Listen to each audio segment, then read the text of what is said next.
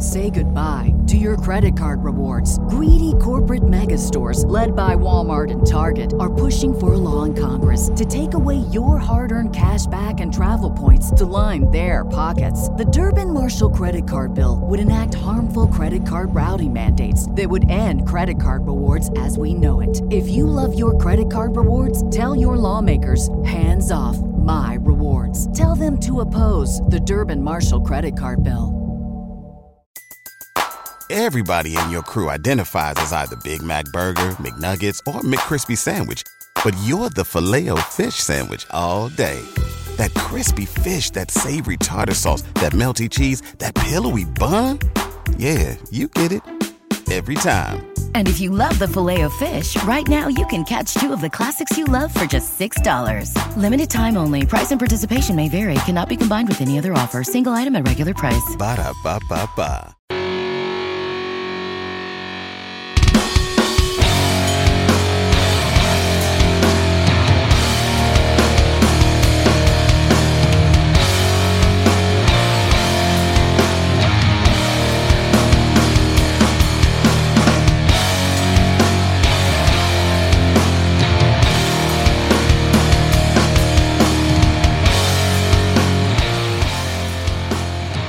Hello and welcome to another edition of Turned Out a Punk. I'm your host, Damian Abraham, and once again I am bringing you a conversation with someone who grew up listening to punk, may or may not still be involved in punk, but had their life changed by the genre in a major way. And today on the show, this might be the best goddamn episode of this podcast ever.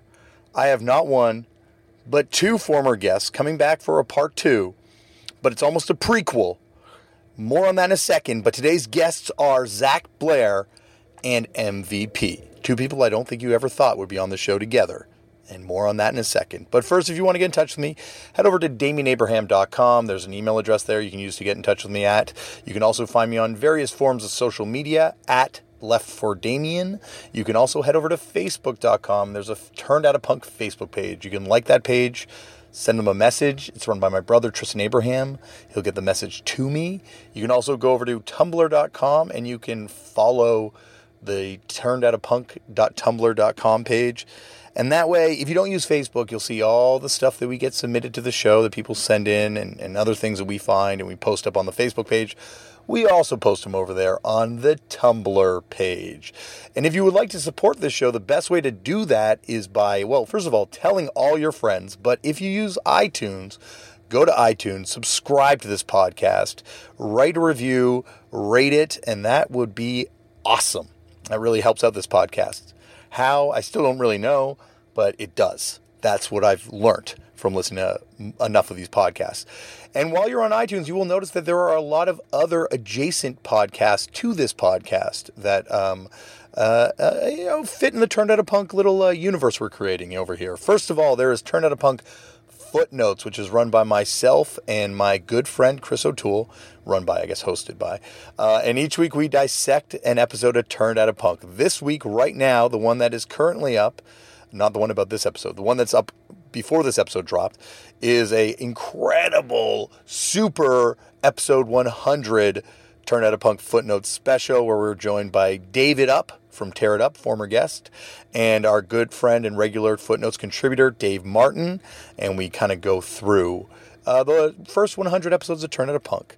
Also, there is the other podcast that we do here called Clobbering Time, which is hosted by Tom Bryan and co-hosted by myself. And each week we take a look, every time we put that up, we take a look at pro wrestling. We're going to have a special one coming up this week, though. It's going to be really cool. And we dissect that genre. Oh, you can hear the Descendants are beginning their sound check in the background right now as I say this. Well, I'll tell you about all this in 1 second, but that explains that drumming noise that's just started that you're hearing now.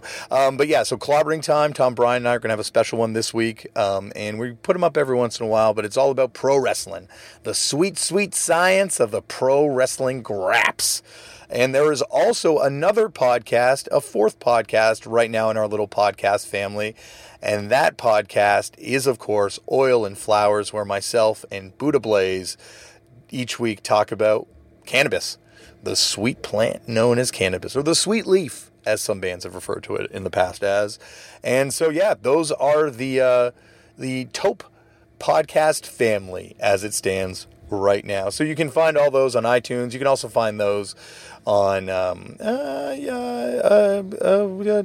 Audio Boom. At audioboom.com. They're all there. You can also, stream them on your various music streaming services. I think it's like Spotify's got it now. Then you can find this on Spotify. So if you're listening on Spotify, welcome. And if you're not listening on Spotify, well, thank you wherever else you're listening to the show on. Okay, I think that's about it for that. Check out Fucked Up shows if you want to see where my band's playing at fuckedup.cc. And you would find out about all sorts of shows, including the show that I'm playing tonight, like right now, with the Descendants. I'm sitting outside. They're doing their sound check. Carl Alvarez just went back inside after a cigarette. He's looking over at me. Hey, buddy. And he's gone inside. He's probably wondering why I'm talking to myself in a van right now. Yes. Back to what actually is going on. I am backstage at the Descendants show in the parking lot, recording in our van as they are doing sound check, and I wanted you guys to all be able to hear me. It's an amazing time. Hopefully we'll have a conversation with some of those guys in the future. But right now, we're talking about the present, and the present for this show is incredible because today on the show, as I mentioned off the top, we are joined by MVP and Zach Blair. MVP, of course, is internationally famous wrestling superstar who has wrestled for WWE. He's wrestled in New Japan. He's wrestled for TNA. He's wrestled for just about everything. Oh, my phone's going off in the background. Sorry, everyone. He's wrestled for just about every promotion you can imagine. And, he's a good friend of mine. And recently he came up to Toronto. And he and I sat down and we were having a conversation, and I brought up a story he had told me a while ago. Don't worry, it comes up on this podcast. You'll hear this story. And I'm like, didn't you tell me something about this story? And he proceeded to say, yes, it happened backstage at a Gwar concert. And I'm like, oh, Gwar concert? And he's like, yeah, my friend, some guy I used to know, plays guitar in Gwar. And he described this person, and I said, this person's name is Zach Blair. He said, have I told you this story before? And I said, no, that's because that's my friend, Zach Blair. And sure enough, he was talking about Zach Blair, former guest of the show. And it turns out that him and Zach had met each other way back when they were kids, when MVP, before he got sent to prison. You have to listen to the MVP episode and the Zach Blair episode before you listen to this. So if you haven't listened to those two yet, pause this one and go listen to those two, because I assure you, it will give you so much extra depth when you listen to this one. Anyway, so before MVP got sent to prison, he was shipped out to Texas in a small town just outside of Dallas, and that is where he would wind up meeting Zach and his brother Donny, both from Hagfish, and some of their other friends, and became their friends. And oh my gosh, this episode is so nuts. It's so good. After I found all this stuff about MVP, I called Zach and reconnected the two of them because they'd been out of touch for something close to 20 years at this point. And now they're reconnected and all is right in the world. And you have a Turned Out a Punk episode to sink your teeth into. This is awesome. There's so much stuff in this episode. I'm not going to waste any more of your time rambling on about it, because I just want you guys to listen to it, because you people are in for a treat.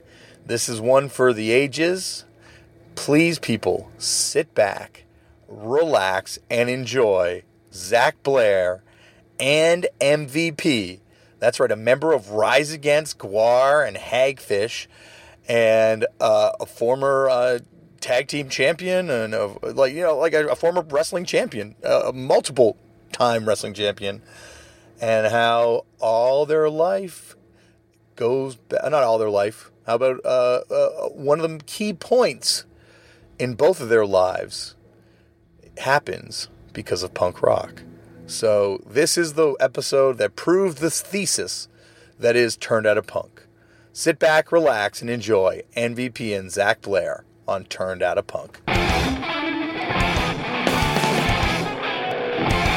Oh, both you guys, thank you for coming back to me with this, because as we were just discussing off air, I was saying to you, Zach, I think before MVP, you joined us on the call, this is something that is the entire thesis of this show. Like, the entire reason I wanted to do this show was to kind of expose these kind of connections that exist within the punk world and punk community type thing. And I just had to bring us all together once again, because unfortunately I erased the first time we discussed this, to discuss it again and tell. No, Damian, you're actually responsible for reuniting me with two people, with Shaka from Burn, Ghost Decibels, and now reunited with my old friend Zach. So you're on a roll, buddy. You are. You're like the punk rock matchmaker. Is what you are. Well, that's what I reset her up. But you know what? There's a lot to be said. Piper of punk. Exactly. There's a lot to be said for your original statement, and the thesis of the whole podcast turned out a punk. I think you're right. Like, what an odd story that myself and MVP met so long ago, and we met because we were the outcast odd kids in this really conservative little Bible Belt white bread Texas community.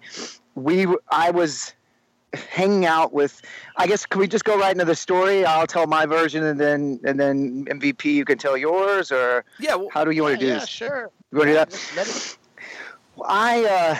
I've been on this podcast before, and I told a bit of my early story, but essentially just one day, I was with my brother and our best friend Billy James, and we went and we hung out at the park in Sherman, Texas, this terrible little town that I grew up in, and we were the punk kids. We listened to metal, we listened to punk. We didn't have the luxury of being able to sort of align ourselves with one scene. It was just anything that was counterculture. We were down, and we met this kid. This kid was in our park, and he came up to us, and he could see that we were wearing metal and punk shirts, and we just started talking about music, and it turns out that it was the other guy on this phone call who went on to be a very successful pro wrestler named MVP. And I went on and did my thing and do what I do now. And I guess, without going too far into the story yet, you're right, Damian. It's odd that this connection was made because of our shared affinity for this thing that is counterculture and this thing that made us stand out from this little small community. And we became great friends. We lost touch over the years. We both went on and did our things that took us to these sort of, I guess for me, I never thought my life would end up the way it did. But I think it was originally dedicating myself to something that wasn't sort of the norm, definitely not the norm in this little community that I grew up in, that took me to where I am right now, and you as well, I would imagine.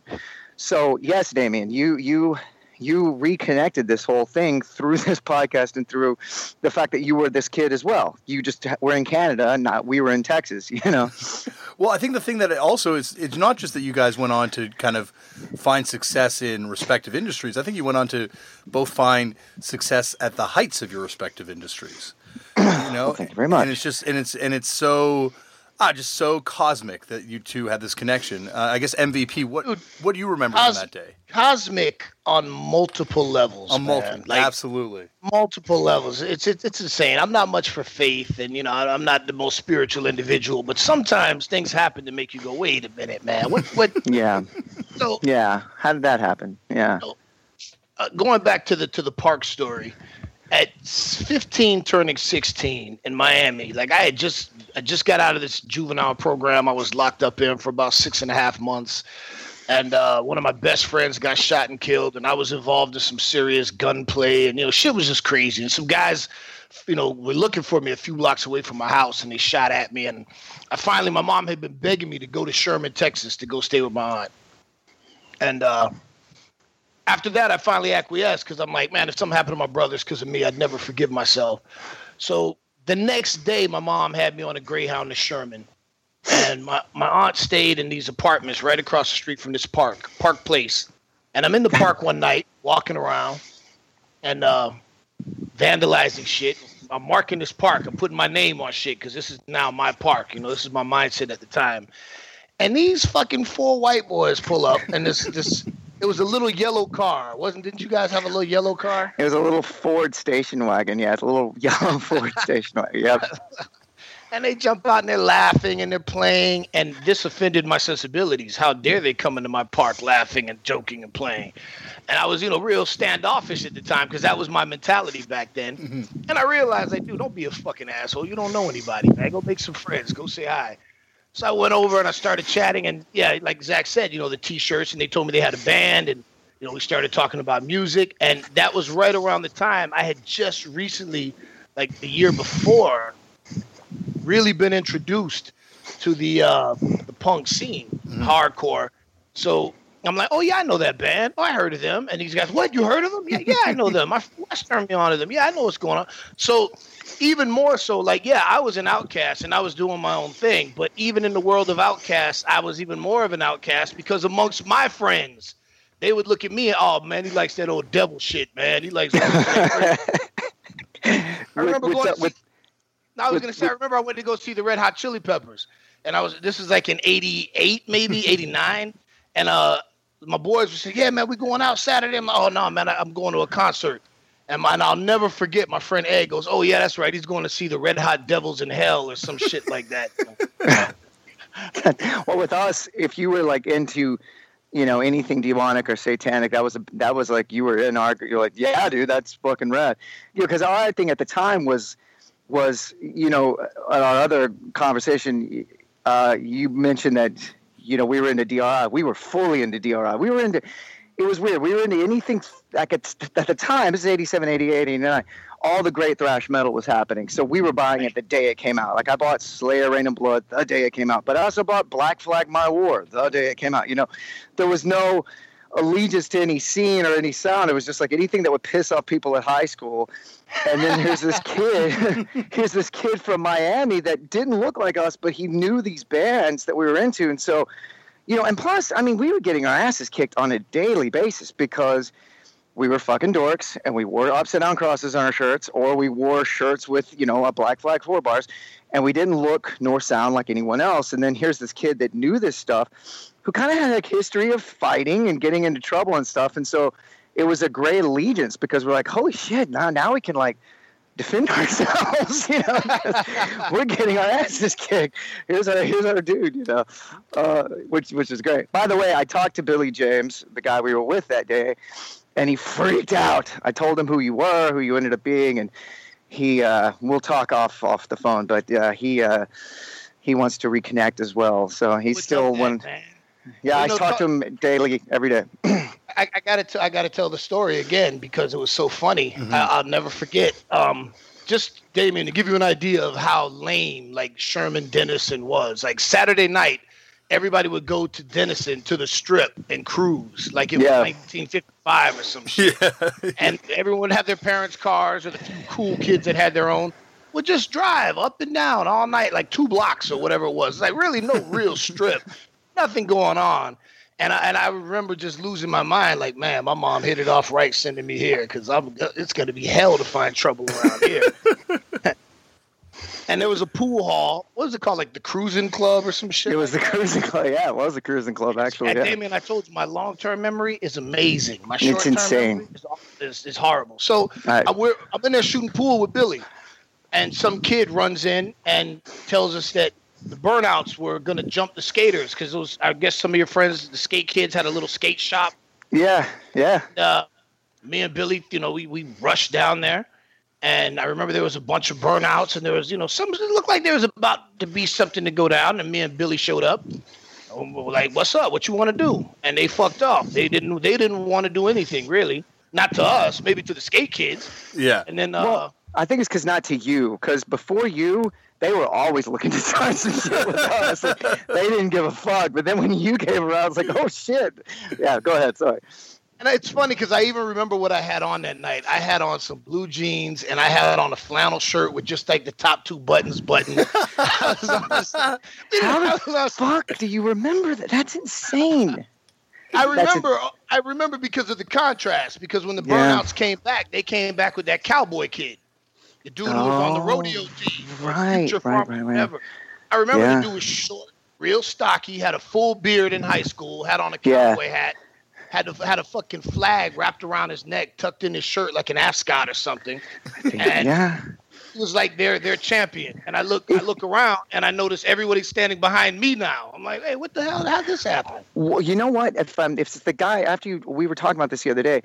After when you had went back, we met up with that dude again, and my brother actually beat that dude up after the fact because we went to. My brother did. Yeah, That's great. Because we were at a party and that dude wanted to fight me for whatever reason. I don't even know what. It was probably just my mouth. And my brother was nowhere around. We were there together, but he was off with some friends or whatever. And then at the moment when I was about to just get in a fight with that dude, my brother beat him up. Yeah, which, I don't think without the courage of you in the first place, it would have been possible. But, yeah, he kind of had enough. He started fighting a lot in high school. It got worse, It got worse post you. The amount of us getting fucked with, it got worse. And my brother just, I don't know, he just snapped one day and was like, I'm not taking shit anymore. And, it just got to be too much. That surprises me about Donny, as I remember Donny. If you told me Billy snapped and beat the fuck out of that guy, I'd be like, yeah, okay, that sounds like. Well, Billy is like, and he was just dead. Yeah, dude, he something start. Yeah, he kind of. I'm trying to think of what I can actually say. I can't. He is now like my brother is he's a professional musician as well. He is in the band the Toadies. That's what he does. Like, and he kind of you want to die? Exactly that band. Exactly. That's the thing about MVP is MVP low-key has the greatest knowledge of music. Which is blowing my fucking mind. No, yeah. You can name it just about any band, any artist, rock, rap, punk, metal, and he can go. He can go. Yeah, well, if he can roll with you, Damian, because like I said on the last podcast, you're the Yoda to like the whole thing.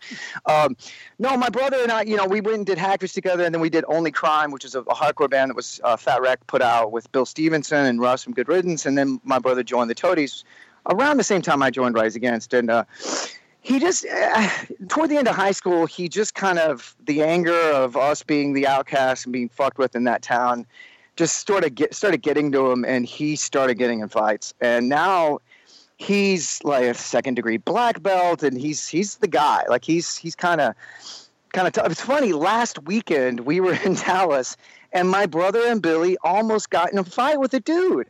They're grown, they're in their 40s, and they almost got in a fight. It was like just like high school. Some dude, it was in an elevator, and some guy was being an asshole, and my brother, they were going to push the buttons in the elevator. I mean, seriously, I'm not even making this up. And my brother I heard him kind of speaking to the dude sort of deliberately, and Billy was just talking randomly about something, and I was like, dude, shut up, listen to what's going on. And then Billy started paying attention, and it felt just like back in those days, man. It's like we're all still those kids, man. We're all still, the kids that took shit and don't want to take shit anymore. It's crazy, man. Anyway, I digress. No, it's funny. I was laughing because I remember like when you guys would have your jam sessions at that little warehouse, and I'd come and hang out, and I'd find a speaker or some shit on the corner, and I'd just post up. And it was always just a handful of kids that would come and watch you guys practice. It was never because, you guys had like your own scene. It wasn't really a scene that you belonged to. I remember right. Playing at the Thesis ballroom where it was all burnout metalheads. And then you guys played. And it was like, it was so funny because it was all burnout metalheads. Yeah. Well, that's what Sherman at least had that. It didn't have like punkers or anything. But it had like dudes that loved Metallica. So we're like, all right. I mean, we love Metallica too. So let's just go ahead and align ourselves with these guys. We're into a whole bunch of other shit, but at least you've got Metallica. We'll stay there. I remember on dragging Main Street in Denison, I believe with you. I can't remember if it was with you or not, but so because we were into thrash metal and punk, like we at the time did not like older metal, and now I love it, of course, but. At the time, this dude was talking about Judas Priest, and we just made it our point, like we weren't going to like Judas Priest, and we weren't going to like the old metal, which is ridiculous. I still don't like Judas Priest. So see, I do. Like, I mean, I love it all, but he was like into Priest, and I remember Billy talked shit, said something about Judas Priest, and it almost went off. There was almost a fight because the dude got in Billy's face, and I swear to God, it's an actual quote. He goes, "Don't you say a word against Priest, Jack." It almost started a fight. Say a word against Priest, Jack. Jack, yeah, which is great. I want that on a shirt. Anyway, say a word against Priest, Jack. Don't you say a word against Priest, Jack. Anyway, all right. Well, anyway, so Damian, I'm going to go off in tangents just like I normally do. So anyway, at the time we met him and we hung out. And he was our buddy, and we kind of aligned ourselves. And I guess, how long were you in Sherman? Dude, I was only there for a few months because I ended up getting in trouble. And there was a whole nother story you guys don't even know about that ended me having to go back to Miami. I remember you just disappearing, like you were our buddy, and then you were gone. Well, here, I'll give you the condensed version. About the time that I was hanging out with you, I met this kid named Corey. Okay. And I remember Corey, he played football. He was a good guy. You know, he should cut hair and whatnot. And he invited me out to the Denison Ballroom on one of the black nights. Okay. And there was some girl at high school that was we were kind of crushing on each other. And I went to this dance, and she was there, and her boyfriend lived in Denison. Or at the time, she said they weren't together. It was her ex-boyfriend. I don't know. You know how chicks are, man. But yeah. As I recall, and yes, I do remember, I had on my Raider hat that night. I was in full terrorist mode. And they had free beer. So, okay. Some shit jumped off with me and this guy. He rushed, "Yo, why you keep trying to talk to my girl?" And I'm like, "Dude, your girl told me she don't fuck with you. Get up out my face, man." And it turned into an altercation, and then we all went outside. And prior to that, I left out a very important part. I went to the bathroom, and this other dude, I'm sorry, not Art, the kid I met that invited me out that night, his name was Art. I met a dude named Corey who said, "Yo, who you been hanging out with, man? I heard about you from Miami." But yeah, so I told him, you guys, and he didn't know you guys. And he knew Art, but he was like, "Yeah, those are the good kids, man. You gotta, hang out with me, man. I've been wanting to vibe with you, man. Let's get, I'm like, okay." There was another kid that went to Sherman who was from LA, and I can't think of his name right now, but he was in Sherman for the same reasons that I was. He was fucked up in LA. I was fucked up in Miami. Our parents said, "Here, go somewhere to stay out of trouble." And this is so much more interesting than what we were doing. Go ahead. Mess around, and I end up vibing with these dudes, and we hit it off, and it's cool. Okay, so later on is when I have the altercation with this guy, and all his homeboys and Denison, and I'm with Art and these dudes, and we walk outside, and some guy has the trunk popped, and he's putting shells in a shotgun.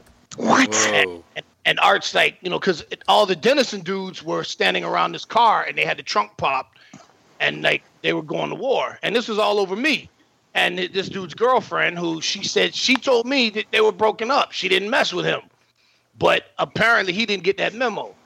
So me, now all of a sudden I'm in my element. At that time, where my mindset was, I was completely in my element. And I see that kid Corey and the dude from LA. They both walk up and they're like, "What you want to do, dog?" And they pull up their shirts and they got pistols in the waistband. You got to be shitting me. This is insane. This is my kind of party. So I grabbed the shotgun from the dude that had it in the trunk. He didn't want to give it to me. It was his shotgun. And I literally took it from him. And we walked out to the street right in front of the Denison Hotel or the ballroom or whatever. Mm-hmm. It's all chaos. Girls are screaming, "Oh, they're going to fight." People are running around. And me and these two dudes, the Magnificent Seven, we come walking down the middle of the street. I got the shotgun over my shoulder, and now everybody's freaking the fuck out. And these guys were at the trunk, and their car popped. Where I'm from, you pop the trunk, that means you're going to get a gun. They had sticks and bats and shit in the trunk. Yeah, that sounds about right. Yeah, we had guns. Hey, man, you pop the trunk, that's gunplay. So in my infinite 16-year-old wisdom, I screamed that Sherman runs Denison, and all the boys in Denison were pussy, what my name was, and come see me in Sherman. and I fired 2 shots in the middle of the street. And then everybody scattered. We jumped in the car. We hauled ass. And a few days later, my aunt said, hey, you need to go home because this shit, you're just getting in too much shit here. And I was like, yeah, you know what? I probably do need to go home. How the fuck? Let me interject. How the fuck did you get into that? I promise you, if this was a Saturday night, here's what your white nerdy fucking metalhead punker friends were doing. If it was a Saturday night, we had gone to the mall, and at 9:00 when it closed, we went home and watched the Headbangers Ball. If it was a Sunday night, we had gone to the mall until it closed and went home and watched 120 minutes. That's what we did. So how the fuck did you pop a trunk and get a shotgun? Because you just disappeared. That's like we just. Like, I was just out. I had to go. It was time to go. And it was weird because the night before I was supposed to go, I met some other kid, like Trouble. When at that age I was Trouble, and I found Trouble. I met some other kid who was from Dallas, and we were going to steal a car and go hang out. And Jesus fucking Christ. He ends up like I'm with him because I didn't know how to steal cars without tools. Apparently he said he did. And I see the police roll up and they're like, hey, you with that guy? And this has been a mission. I'm not even going to tell the whole story. But I see him, and I'm like, nah, I don't know him. And the cop keeps going after him, and I just walked home, and that was it. I haven't been back to Sherman since. Holy! I wish I hadn't been back to Sherman since, but unfortunately, I have a lot.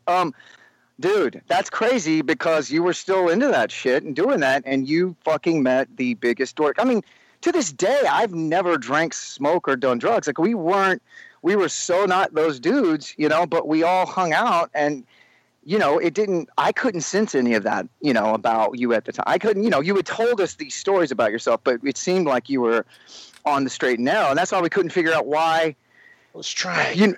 Why you had bailed, why you had left. You know what else happened? See, at that age, I was fucked up. I just wasn't right. Mm-hmm. And there was a teacher whose name I can't remember. He was a math teacher, I think, big Texas football coach kind of guy.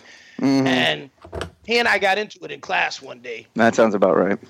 And I guess, I don't know, man. They just, Sherman High School was as big as like one wing of any high school I went to in Miami. Sure. So I don't think those teachers were really used to dealing with, students with my attitude. So me and I hated those fucking people. Yeah. Yeah, I remember because you had a class like right across the hall from that guy. I remember seeing him in the hallway. Anyway, I ended up cussing him out, telling him to fuck himself, and we got into some words, and I trashed the classroom, and then I went. That might be the same teacher that called my brother an idiot, and my dad called the school and threatened to beat that guy to beat his ass, and came down to the school and waited on him in the parking lot. And the dude, I guess he got out some other way. I know who you're talking about, and he was a complete asshole. Yeah, he was a real jerk. But I mean, I remember I ended up getting suspended, and the experiment, the Sherman experiment. I have some good memories of it, but it didn't work out quite the way my mom and my aunt were hoping. That I go there and chill out because at the time I was into trouble, and I would find trouble. Yeah. I didn't have to, and I found you guys, and that really, for a while, tempered that. Because I would just hang out with you and listen to music and ride around, and you guys turned me on to this day. The only reason that I know Voivod exists is because of That is awesome. That in and of itself, dude. I went and saw them the other night, just a few months ago. I drug my wife to it, and I was stoked. I do every song. Still love that band. I love them. And that connects Canada too to this conversation because they, of course, are Canada's greatest metal band. They're you know what? They're one of the world's greatest metal bands. Mm-hmm. But yes, you're right. Absolutely Canada's. But what a fucking important, awesome band they are. If no one's heard Voivod that's listening to this, go listen to Voivod. But, for us, it was this much needed sort of element in our dynamic because we only had each other, and we were fucking drowning. And here's this kid from somewhere else to us that was so exotic. He's got this story and he's done these things, but he's just a kid just like us, and I think it gave us the gumption to be like, okay, there is life outside of all this. We're not crazy. This kid likes us. This kid knows what we're talking about. He's got this completely different life than us, but he gets it. And I think it gave me as a bit of like, there's times when you think you're crazy, there was times when I would think like, man, maybe they're right. Maybe my brother and I are these fucking weirdos that maybe we need to fall in line. You go through all that shit in your head at the time when you're the outcast and you're not fitting in. And then we meet this kid that was totally, totally accepted us, So it gave me the gumption at an early age, like, okay, I just need to get out of here. I think that's what it is. Mm-hmm. Dude, you know what? As we were saying earlier, to your credit, and I have to give you some huge kudos, because in life, all too often, we all have hopes and dreams and aspirations, but how many of us actually see those through to fruition? You get married, you have a kid, life happens. I think John Lennon said, life is what happens while you're busy making other plans. Right. And I'll never forget being at your apartment, chilling in your room, and you telling me without question, unflinchingly, that you and Donny were going to be professional musicians. You were going to play music for a living. You guys were going to have a band. You would teach me to play so that I could come on tour with you guys and be your guitar tech. I remember this video. There was no question about it, And in high school, you got a high school band. Yeah, we're going to be a band. Yeah, running everybody a few years later. And, you got, the fat wife with 3 kids and a job you hate. So much fun. A lot of those dudes in Sherman, man. Other people that well, thanks, man. I think I was just, I was willfully ignorant because I feel like if I even then, I knew that if I gave myself something else to do, and I didn't care.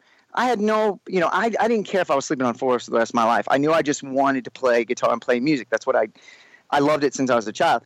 If I gave myself anything else to fall back on, I probably would have fallen back on that, And I think it was growing up in Sherman and feeling like such an outcast that it was that propulsion of, okay, you got to get out of here. You know what I mean? Like keep moving forward, or and I think all of those things convert. But thank you. That means a lot for you to say that. I really appreciate that. I just had another random memory just pop in my head. I wasn't there, but I used to hear you guys talk about it all the time. The Jam at the Dam. The Jam at the Dam. Damian, if you don't know if you've never heard of the Jam at the Dam,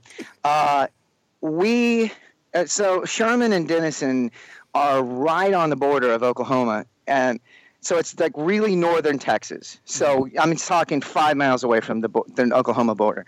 And so there's a dam, there's a Lake Texoma. So it's in Texas, Oklahoma.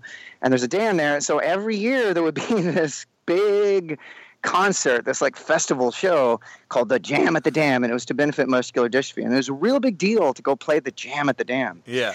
And we played it in 2 incarnations. We played it with, and we said this the other day, and I'm going to go ahead and bust myself out. I had a band, me and my brother, with this Here we go. Come on, spit it out. And it was called Forbidden Cause, which is the stupidest name in the world. But I don't think it's that bad. I don't know. I'm in a band. It's so bad. I'm in fucked Tim up. Tim McElrath, the singer for Rise Against, gives me so much shit.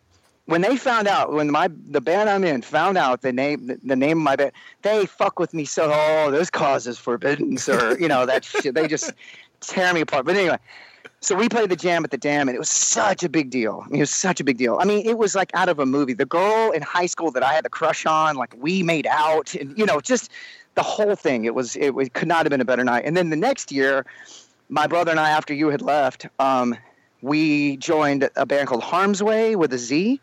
There's Harm's Way. Yep. There's the Hardway. This was Harm's Way with a Z, and these guys were rad. Like they played Slayer covers and Metallica covers. Like they were the band we wanted to be in, and we joined up with them, and we played it again the next year. So they became something else, right? They became another band, right? Harm's Way. I thought you said no. I thought you said on the other podcast, maybe, or someone from that band. Maybe I'm wrong. Oh, hang on. Fuck. There was another rival band in town called Necromancer that have become a pretty popular metal band called THC now, like Texas Hippie Coalition. Okay, yeah. I'm trying to think of who else this might have been, but no, Harm's Way. Those guys just kind of stayed there, and they were great musicians. They were awesome, and they were the guys we wanted to be in, and that kind of springboarded. But yeah, the Jam at the Dam. And did you go to that year? No, I didn't go. I remember you guys always talking about the legendary Jam at the Dam. It was legendary. I never went. I just remember hearing about the Jam. Well, you know what's funny is, well, not funny, but my dad died shortly after all of this, and from that performance, somebody had a VHS, filming it and stuff, and I had a VHS. My dad's on the video. Back then, nobody had cell phones and stuff, so that was like the only video footage I have of my dad, and I've been looking for that forever. So if anybody, no one's listening to this that has that, but I'm trying to track people down that might have been there. But yeah, there have been some strange things. Yeah, there have been some strange things this podcast has turned up for people. So if anyone has, you turned this up, Damian. Let's talk about another level of the cosmic. Okay, so before we get into that, though, I just want to say, I've mentioned this before because you brought up movies there, Zach. I've brought this up before to you, MVP. Some people are blessed to have maybe one or two stories in their life that are worthy of cinematic capturing. I think, in addition to all the other stuff that you bring up in your episode of this podcast, that I think this story with the two of you would make an incredible movie. Well, if there's anybody out there who wants to make it, I'm game.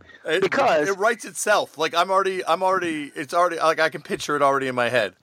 Well, there is a 3-part to this. I mean, just us kind of meeting in this weird godforsaken town and going off and doing our lives. That's one thing. And then you left because of, I just found out, because of some major serious shit, which by the way, for Dennison and Sherman, you actually firing a shotgun in the middle, that is fucking insane. Like, I didn't even hear about that. Seriously, that's the most insane thing I've ever heard happening up there. So that's our third act. Nuts. That's our third act in the movie. It's insane. So you left, we fell out because, of course, there was no email, there was no phones, there was no way to stay in touch. And I don't know how many years later, 10 years later, for people that don't know, in Dallas, well, I had moved to Dallas. My brother and I started our band Hagfish, and that's what we were doing. I believe Hagfish had actually broken up at this point, and I had joined Gwar, which we covered on our podcast, Damian. Yes. And so in Dallas, there was like maybe a 3-block by 6-block area of town called Deep Ellum, which is where the clubs are, the rock clubs and everything. Let MVP take over the story at this point. Yes, go ahead. Because his version of this is awesome. Okay, go ahead. So I was in, what was it? Okay, we were in Dallas for a crazy little convention or something. My wife and I was married at the time.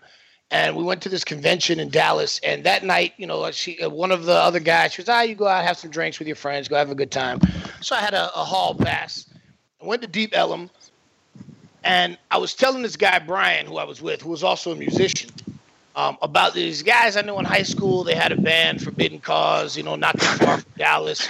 I wonder if those guys ever did anything, who knows, And we bounced around a couple of rock bars, and I just, looked at some flyers and casually asked guy, hey, man, you ever hear of a band out of Dallas called Forbidden Cause? And, okay. On the off chance that maybe. You never know, right? And we end up walking a few blocks, and we see a bar called G-Spot. Now, let me interject here. I don't remember the existence of this bar.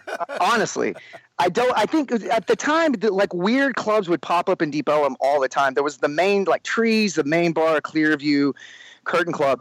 I don't remember this part, but it sounds ridiculous. But go ahead. I go ahead. I think we've also established beyond a shadow of a doubt at this point that MVP's memory is beyond so much better. Record. Yeah, it's beyond historical record. So MVP, was it Galaxy or was it G-Spot? G-Spot sounds so fucking suggestive. It was G-Spot because I told Brian, as men, we could not walk past that bar without going inside and having a drink. Oh, that's so fucking weird. How can you not just at least touch the G-Spot? You know what I'm saying? That just sounds so Okay, go ahead. So G-Spot, and I remember I was drinking a Heineken and posted up on the bar. Nothing remarkable. It was a busy Saturday night, what have you. And I see this skinny, bald-headed guy wearing a T-shirt that says badass on it. And he didn't look like much of a badass, which, I thought, that's Thank you. Cool. Well, nowadays you never know. I know. I look like even less of a badass. And I can say that I know a lot of badasses that don't look like a badass compared to MVP. So I think it's all relative. Zach, you look. Not only do I not look like a badass then, nor now, but I'm definitely not one. Go ahead. I still have that shirt, though. You're badass to me, Zach. You're definitely badass. Thank you very much, Damian. Thank you very much. Badass is all relative. It's all relative. I remember seeing the shirt, and I, said, I just got your attention. Say, hey, that's a cool shirt. Where'd you get that? Then you said, and then you told me the story about you're in a band, and this guy gave it to you. And I said, yeah, what band do you play in? You said, you probably never heard of it. It's a band called Gwar. And I'm like, oh, shit, you play for Gwar? No kidding? And, we start, you say, you heard of Gwar? Because, of course, I don't look like the type of guy that you listen to Gwar, right? And, then I asked him, hey, what's your name? And he says, Zach. Now, the Zach Blair that I knew in high school had, long, curly ringlets down past his shoulders. And, and this guy is shaven bald. But I remember I looked at your face a little closer, and I said, Zach? And you said, yeah. I said, you have a brother named Donny? And he goes, yeah, I do. And I looked at Brian. I said, dude, this is unfucking believable. You have no idea So remember the band I was telling you about, Forbidden Cause? And he goes, yeah. I said, dude, this is the dude from the band. And you look and you go, wait, do I know? And then your eyes lit up when the light bulb came on. And you go, dude, what happened to you, man? Because I'm like 100 pounds heavier. Well, because at that point, it had been easy 12 years, probably. At least 10, 11 years at that point. Yeah. 11 years or so. Yeah, 11, A full decade had gone by. And, absolutely. At that point, it was funny because we're like, yo, this is incredible. What are the chances? What are the odds that you're not on tour this night? You come into this bar. I'm in town. You wore that shirt to make me say something. All of these things came together, and bam, we exchanged information. And then after that, every time you guys came down to South Florida with Gwar for a show, we'd always link up and you leave me tickets and I come and see you. We hang out for a bit and jam. I remember you introduced me to Dave a few times. He was really, really cool. Yeah. And much to Damian's joy and delight, I was there that night when Macho Man Randy Savage came to beat up Doyle. Well, I guess I should jump in now and say this is how I put this all together. Is because I have heard about Macho Man showing up one night to a Misfits Gwar show from two different people. I had heard it for a Misfits show. Actually, I knew it was Gwar necessarily, but I heard it from yourself, Zach, and I had also heard it from MVP, and I could never reconcile how I heard both these stories. So the other night, I sat down with MVP and brought this up to him, and he told me the story he has just told about meeting the guitar player from Gwar in a bar, and at that point I said, your friend's name is Zach Blair, right? He goes, oh, have I told you this story before? And I'm like, no, that's because that's my friend too. Well, I'll tell my version, and then MVP, yes. You can tell yours. So now we had reconnected, and we weren't, I don't know how we were how we were getting in touch, but you would come out in Florida, and we would hang out. We had reconnected. You weren't wrestling at this point yet. You were trying to get into wrestling. Is that is that true? I want to say at that point, I don't even think I had started wrestling school. Okay. Yet. This was either 99 or 2000. So Gwar and the Misfits, this was the American Psycho era of Misfits. So we're talking Michael Graves was singing, Doyle and Jerry only, and Dr. Chud was playing drums. We did 2 6-week back-to-back 6-week tours. It was the longest. I think I went home for 4 days in the middle of it. It was an entire summer. So at this point, if anyone remembers, the Misfits had started wrestling. I think it was for WWE. Was it WWE or WCW? He was in WCW at the time. WCW, he was in WCW, yeah. That's what it was. So every week, those guys would fly out, and they were the sort of henchmen to a wrestler. I don't remember what guy that was. Vampiro. You guys would know. His name is Vampiro. There you go. And they were getting in the ring and doing some things. They were kind of his baddies, and it was really cool for them. It was really good. So every time they would have to fly out, we would just do a Gwar show or whatever. Well, I guess it's common knowledge now that, somewhere along the way, Doyle and had started seeing the Macho Man's girlfriend, wife at the time, and, she was showing up to shows. She would be at shows. and we hit Florida. MVP, you were coming out to hang out with, because we had reconnected. And I'm putting on Gwar makeup, and I look in the mirror, and the Macho Man Randy Savage is standing behind me. And shit's about to go off, and it's not good. And it got diffused really quick, but by that point, MVP, you had shown up. So were you in, like, you saw the sort of kerfuffle, or were you there right after? Yeah, and that's the thing. I never saw an actual altercation. Okay. So whatever transpired, beforehand, I didn't see. I just remember because I watched you guys play. Yeah. And then afterwards, Macho Man was still chilling in the back. And he stuck around. Yeah, he stuck around for a while, which now that I know what happened prior to, I'm surprised that he was still there. Yeah. But it all makes sense now because at the time, I was young. I don't even think I was 30 yet, man. I was probably like 29, maybe just 30. And I'm pretty sure I was on the gas at that point. So I was pretty jacked up and swollen. Mm-hmm. And I was on the gas too at that point. totally joking. Different kind of gas. The badass gas, Zach. Badass gas, exactly. Badass gas. That makes you fucking play hour-long shows in a heavy-ass costume and still rip. Well, that's it. I would almost pass out nightly. I will say that. Like, almost every night, I'd either vomit or I would almost pass out. But because you were on the badass gas, you were able to finish it. Exactly. There you go. Exactly. You got to harness your inner badass gas. But my brother was with me, and my brother is like he's 3 years younger than I am, but like 3 inches taller and bigger, state champion wrestler, all this shit. So he's and a cop. And I remember the bouncers and a couple. My brother was talking to the cops, and everybody was scared of Randy. So much so that they came over and were like, "Hey, if we got to throw this guy out, man, will you guys help us?" And like, you got 2 cops and 3 or 4 bouncers, and they want more bodies to help. And dude, at the time, Macho was fucking yoked, man. I remember him being the largest human I've ever been in contact with at the time. And at the time, like, I hadn't started wrestling school yet. But I knew the Macho Man, and I went over to him, and I said, "Hey, Macho, is it cool if I take a picture? Can we take a picture together?" And he's like, "Oh, yeah, sure, brother." We took a pic, and we started shooting the shit. I'm like, "Dude, you are fucking jacked, man." He goes, "Oh, yeah, you got to keep up with the young guys, Oh, yeah." And we were talking. And at that point, I realized, like, all the Misfit guys were, like, kind of fucking around, and George was over there with them. And I could, at this point, I kind of realized what was going on, but I didn't know, the depth of it. And then over to the side was the security guys and the 2 cops. And then me and Macho Man standing there. And I realized, like, okay, I see the dynamic. And he even said, he goes, "Yeah, brother, you're the only one around here that's being nice to me."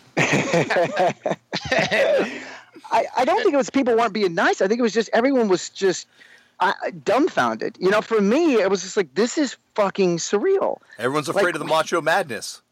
They were afraid of the Macho Madness. Exactly. And I just wanted everybody to hang out because at that point, those guys, we had been out with the Misfits for a long time, and I haven't talked to them forever. They're my buddies, and I loved them. And then I was meeting Macho Man, and I was just this dumb kid. I just wanted everybody like, let's just all hang out, dude, and talk. I'm from Texas, and so it wasn't a fight. It was fine, and you could tell. I honestly, the odd thing is, I ended up feeling like I felt really bad for him, because it was obvious he wasn't wanted there. It was making the situation weird. And so cut to my night, like, I think you had left and I'd seen you off, and then I went to my bus after the show, and I'm just watching Goodfellas or whatever. And I've only told this story this is my party story. This actually happened before that. Because maybe it was before that. Maybe he left. I remember I was there when he left. He jumped in the cab. That's right. That's right. So maybe you were still inside hanging out or watching Misfits or whatever, and I had gone out to my bus, and there's a knock on the door, and he's like, "Hey, man, can I use your bathroom, brother?" And I was like, "Yeah, dude, you can do whatever you want. You hungry? Whatever. Take a nap." And he used the bathroom, and he comes out, and he sat down, and he just put his head in his hands, and then I found myself at 25. Consoling the Macho Man Randy Savage. Just my hand on his shoulder, and like, dude, it's gonna be fine. I didn't know shit about life, I'm like, it's sucks, dude, but it's going to be totally fine. Everything will get better. I mean, to this day, I can't believe it actually happened. I tell people the story, and there you look at me incredulously right now, but, Sure. And then he's kind of like, starts shaking his head, and he looked at me and said, "Oh, thank you, brother. Thank you, man. I'm going to go ahead and get back in there." And then he left, and that was it. He's like, I'm gonna go back to mean mug those people now. That's exactly. I need that pep talk. Exactly. And so that's the crazy thing. That's a story I bring out at parties. Listen to this crazy shit, and you were there. Yeah, you were there, which is so that means like whoever's heard this story and thought I was lying, someone else was there. It happened. It absolutely happened, man. Well, this to me is like, it's obviously for me a legendary kind of moment and story, but I think, the fact that this wasn't your only story MVP with Macho Man. This was just kind of like the first of kind of like a little of a friendship that formed kind of thing. Well, not indirectly, but why don't you tell the story about you and Macho Man beyond that? Well, way after that, once I actually started wrestling, a friend of mine who I was in prison with, who I stayed, he and I stayed in touch. When I got out, his wife was friends with someone who was friends with Macho Man. And we're like, hey, why don't you give us one of your tapes and we can send it to him? And you never know, maybe, he can help you out or something. I'm like, yeah, all right, cool. And I sent it and never heard anything about it. And he wasn't affiliated with anybody, so I didn't think anything really would come of it. But Steve Kern had a wrestling school up in Tampa, and I would drive up there to work out sometimes. And somehow he and the Macho Man had worked out some deal where Macho Man was going to do machoman.com. Feel the madness. Oh, yeah. And it was going to be internet wrestling, but you can profanity, and they had some strippers for the ring girls, and it was going to be like adult. Anyway, I went there, and we all had to cut promos, and everybody was cutting promos like praising Macho Man, and I'm the only one that cut a promo, or not the only one, but the first one, going at him, asking him about Viagra and his Bengay, and he popped, he loved it, and he pulled me to the side, and we started talking. And then I told him about the tape, and then he goes, "Oh yeah, that was you, yeah, yeah." So he remembered, and I was MachoMan.com never actually took off, but for whatever reason, he took an interest in me, and I used to trip the fuck out when my phone would ring, and I'd look, and it said Randy. That's awesome. Fucking Macho Man is calling me, and it would always. And back then, I used to wrestle as Antonio Banks. And it was, "Hey, Antonio, what's going on, brother? Just called to catch up with you." And I'd shoot the shit with Macho Man for the next 15, 20 minutes. And, throughout my career, just randomly, out of nowhere, man, he'd call me up and check on me. When I got signed, he called me to congratulate me. And the words of wisdom, 2 things that he drilled into me over and over in that conversation. And that was the last time that I spoke to him. He said, "Don't trust anybody because everyone is out to take your spot." Oh, yeah. Everyone is out. And that was his thing. Like, he always was paranoid that someone was trying to take his spot. Mm-hmm. And 2, save your money. Save your money. And again, he was notoriously thrift, if you will. Yeah. People used to say he was a cheapskate. But well, but that is great wisdom. I mean, save your money. Don't trust anybody. Don't trust anybody. Save your money. It seems like be a miser in a castle. Yeah, it seems like a Scroogian type existence, though, at a little bit. Right? For the Macho Man. Yeah. But did you ever bring up this night? Did you ever tell him about the night that you saw him with Gwar and the Misfits? Yeah, we talked about it once, and he popped huge. That he actually remembered. He didn't remember me per se, but he did remember that one night there was one kid that was nice. That was cool with him. He did remember. He goes, "That was you." Well, yeah, I remember. Yeah, what a night that was. Oh yeah. It was the definition of awkward and just odd. Just these larger than life characters having these real emotional sort of moments, in front of everybody and not really being ashamed of it, just letting it out, me, not being able to process it. Go ahead. Well, no, I think sometimes about that WCW locker room where you would have had the Misfits. And then you would have had Bob Mould working there at that time, too, from Husker Du. And then you would have also had, every, hero of wrestling at that point kind of in North America, like they had all the big Mexican Lucha Libre stars coming up too. It's like what a cultural hub that would have been. Yeah.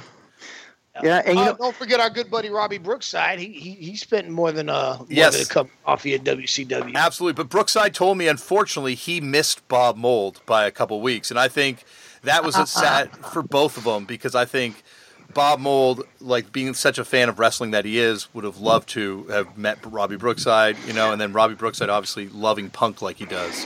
Well, and this convergence of punk and wrestling, I didn't realize until meeting you, Damian, really how deep it went. Mm-hmm. Well, and then I read the Bob Mould book and that whole thing as well.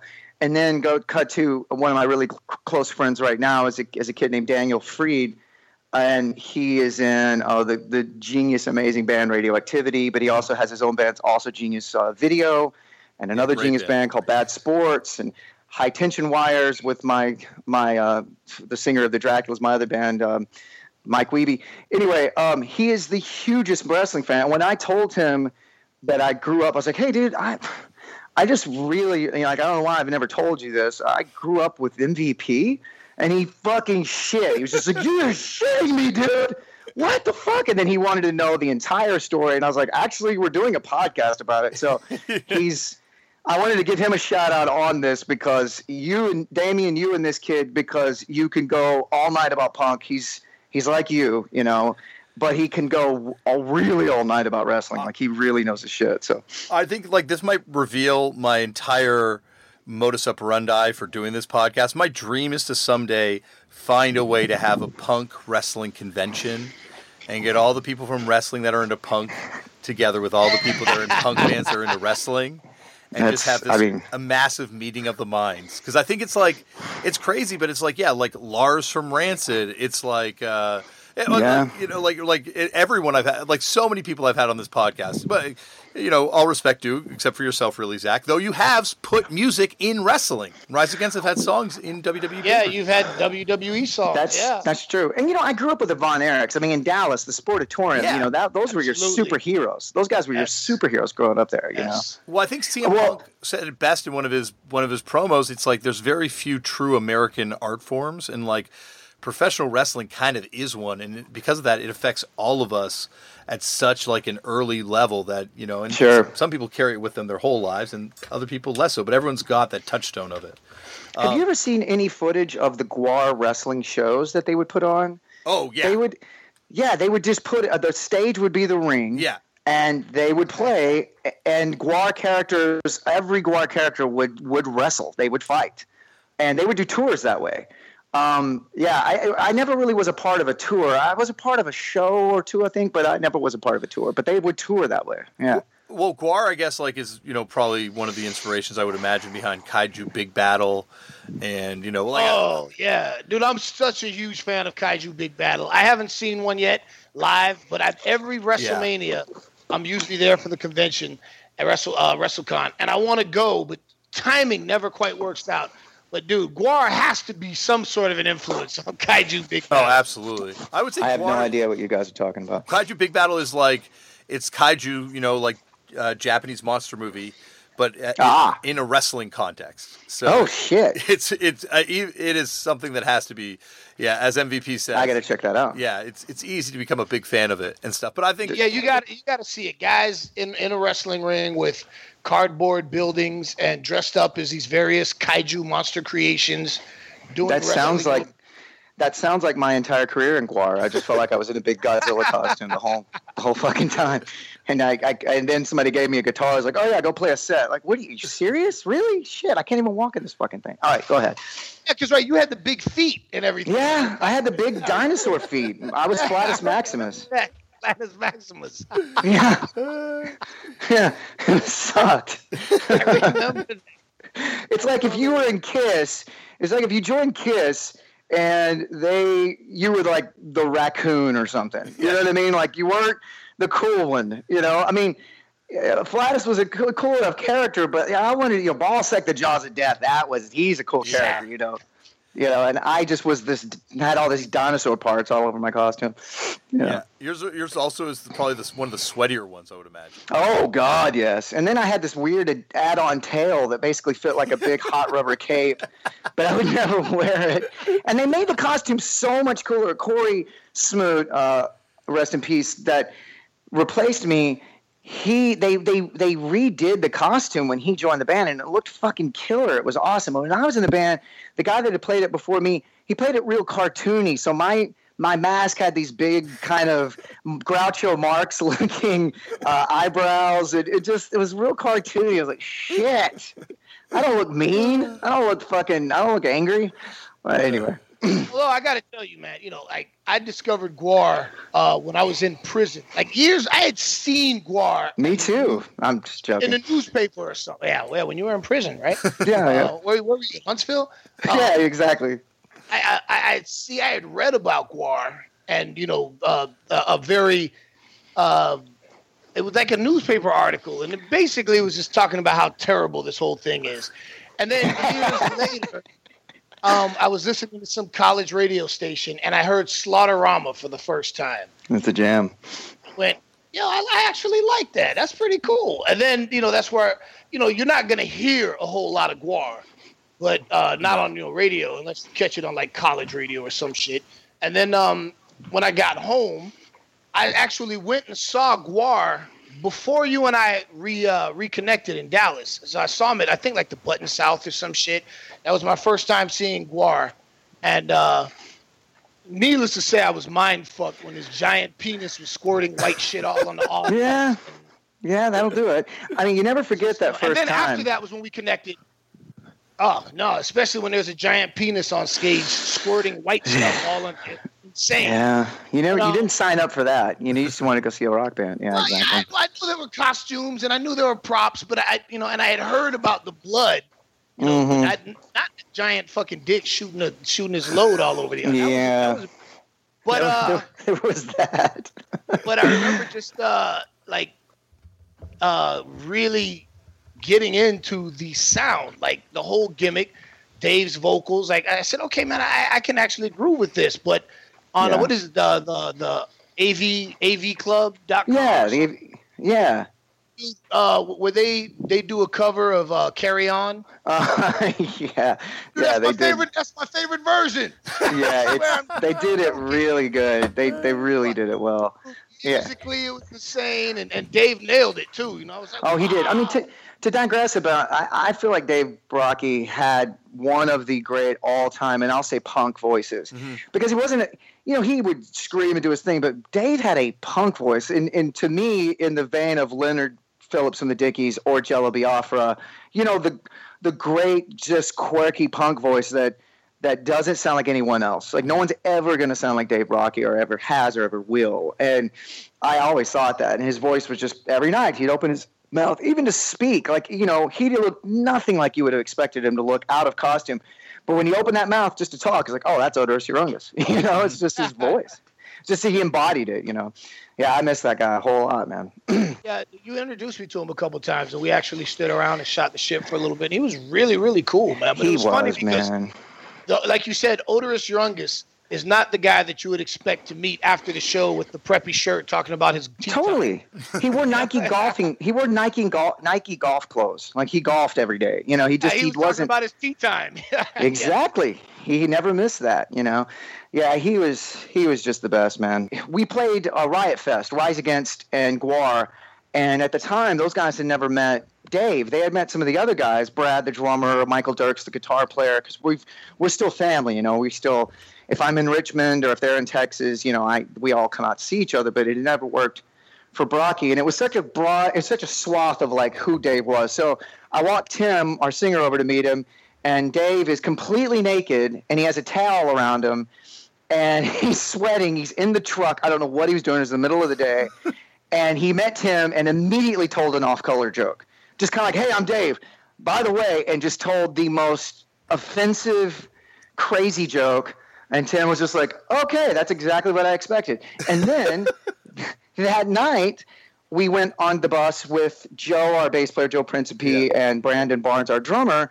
And Dave just talked about World War II like a historian, by the way. I mean, like a college professor talked about World War II to these guys for probably an hour and a half. You know, he was a Renaissance man. I mean, in the true term, you know, total Renaissance man. But anyway, I'm glad you got to meet him. That's awesome. Yeah, no, it was a real cool experience. And it's funny because when he passed away, needless to say, it was a bummer. But like many of my experiences, old friend, I owe that to you. Like we said before, as I was developing my quote unquote punk sensibilities, like I told Damian the story. My foray into the world of punk, I make no bones about it, was very racial, and that I had a white friend who was a skinhead, but at that point, to me, all skinheads were Nazis, right? That's all I knew. Sure. And then he taught me about the scene and the differences, and I used to ride home with him from work, and we had this rule: it was his car, his music. And this is where, all of a sudden I'm listening to, the Dead Kennedys and the Angry Samoans and SOD and MDC. And this is shit I had never heard before. And, I remember one of my favorite songs, and I still to this day remember it vividly. I dedicate this song to thee, Jello Biafra, because I fucked his wife. It's called I Hate You. Like, dude, what kind of song is this, man? What the hell is this? That's awesome. So rolling with Wes, my buddy Wes, I'll never forget, he gave me a cassette tape. And on that raggedy ass cassette tape, on one side was Bad Brains, Eye Against Eye. Yeah. And on the other side was Uplift Mofo Party Plan. Oh my God. It was in Texas with you guys that, like, I knew of Bad Brains and I knew of the Chili Peppers and I knew of Fishbone. I knew of these other bands because of my introduction from Wes. But if I'm not mistaken, I want to say you guys gave me my first Fishbone cassette. Like, I think somehow somebody gave you one, or you had an extra one and you gave it to me. Yeah, maybe so. Yeah, I think you guys were my actual introduction to Fishbone, if I'm not mistaken. So those early records are so fucking great. Those the first 4 of Fishbone records. I know for a fact 24/7 Spies I knew of because of you guys. You guys. Do you know that band, Damian? Oh, absolutely. Caroline Records. They used to play shows with, like, Youth of the Day, and there's all sorts of crazy flyers I've seen with 247. Yeah. Yeah. It was good stuff, man. Yeah, so at that time, like, the music that I was introduced to and my musical tastes and sensibilities at that time especially were influenced by you guys a lot, because hanging out with you, talking about music, I was learning new music, stuff that I wasn't into, and I became into it. So even then, like, you left my time with you guys left a lasting impression going forward. Well, absolutely on this end too. When I told my brother and Billy that I had reconnected with you, they freaked out. And Billy was like, "Dude, you gotta give me his number. But is he on Facebook?" The whole thing. He's just like, "He's in Houston, dude. We gotta go down there, man. We need to hang out." He's a high school teacher now. Like, Billy George is yes, dude. He is a high school teacher, and he's like every kid's favorite teacher. He's kicking ass. He's got twins, and I still talk to him every day, man, every day. But we need to make a trip. We need to all get together, man. For sure, man. I can come out there. You guys come here, whatever. I mean, I'm always up for a road trip, but that's absolutely. I'm definitely up for that, man. Because I remember, here was Forbidden Cause. Oh, you had Jesus.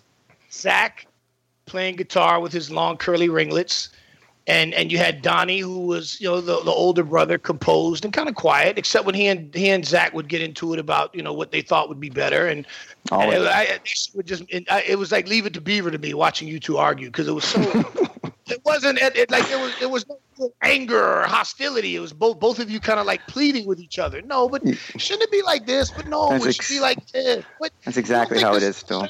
But really, it should be like this. It was great. And Billy was the and this is gonna sound so fucked up, but I was just thinking back to South Park when wants to start a boy band, and he says, "No, I get to be the tough one. Every boy band has a tough one." Well, Billy was the tough one. He was.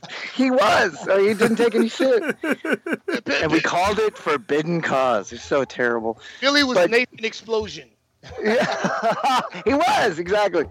But Damian, you made this happen. Dudes, well, I can't keep you guys longer because I could keep you guys talking about this all day. because this is amazing that I got to do this. Because this is, as I said before, I've gotten to do a lot of cool things on this show. Got to interview a lot of cool people. But knowing that this happened and playing some small role in making a conversation about this thing happen, my God, one of the proudest moments in Turned Out a Punk history by far. Thank you, Damian. Thank you, man. I got to admit, it's pretty cool, man. It's pretty cool. It's amazing. It's amazing. You reconnected us, and now I want to continue and get back in each other's lives. This is awesome, Damian. Thank you. I really appreciate it. Hey, thank you. Thank you, MVP. Oh, man, the pleasure was all mine, man. This was great. Thank you, Zach and MVP. I assure you, this story of the two of them is not completely told yet. We will be doing more and more and more and more with these two people in the future, I assure you. But that is enough for now. Oh my gosh, was that great. Well, how do you possibly maintain after something so awesome? I'll tell you how we do it. Here on Turn Out a Punk, next week, I am joined by someone that I've been hoping to have on for a super long time.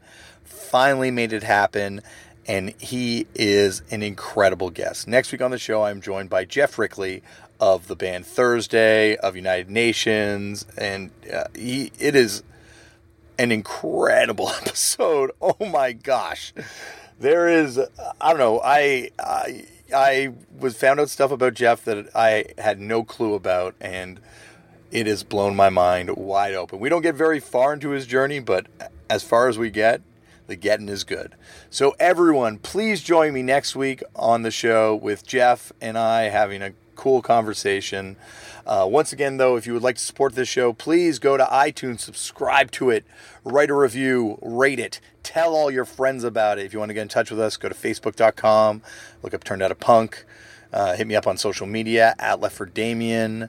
You can also check out the other podcast, Turned Out a Punk Footnotes. There's a very active mailbag on that. Send your mail into them. God, I got to go watch this Ascendant sound check. They do these old punk covers. They're awesome. So I'm going to let everyone go. Until next week, go out there and make your own culture.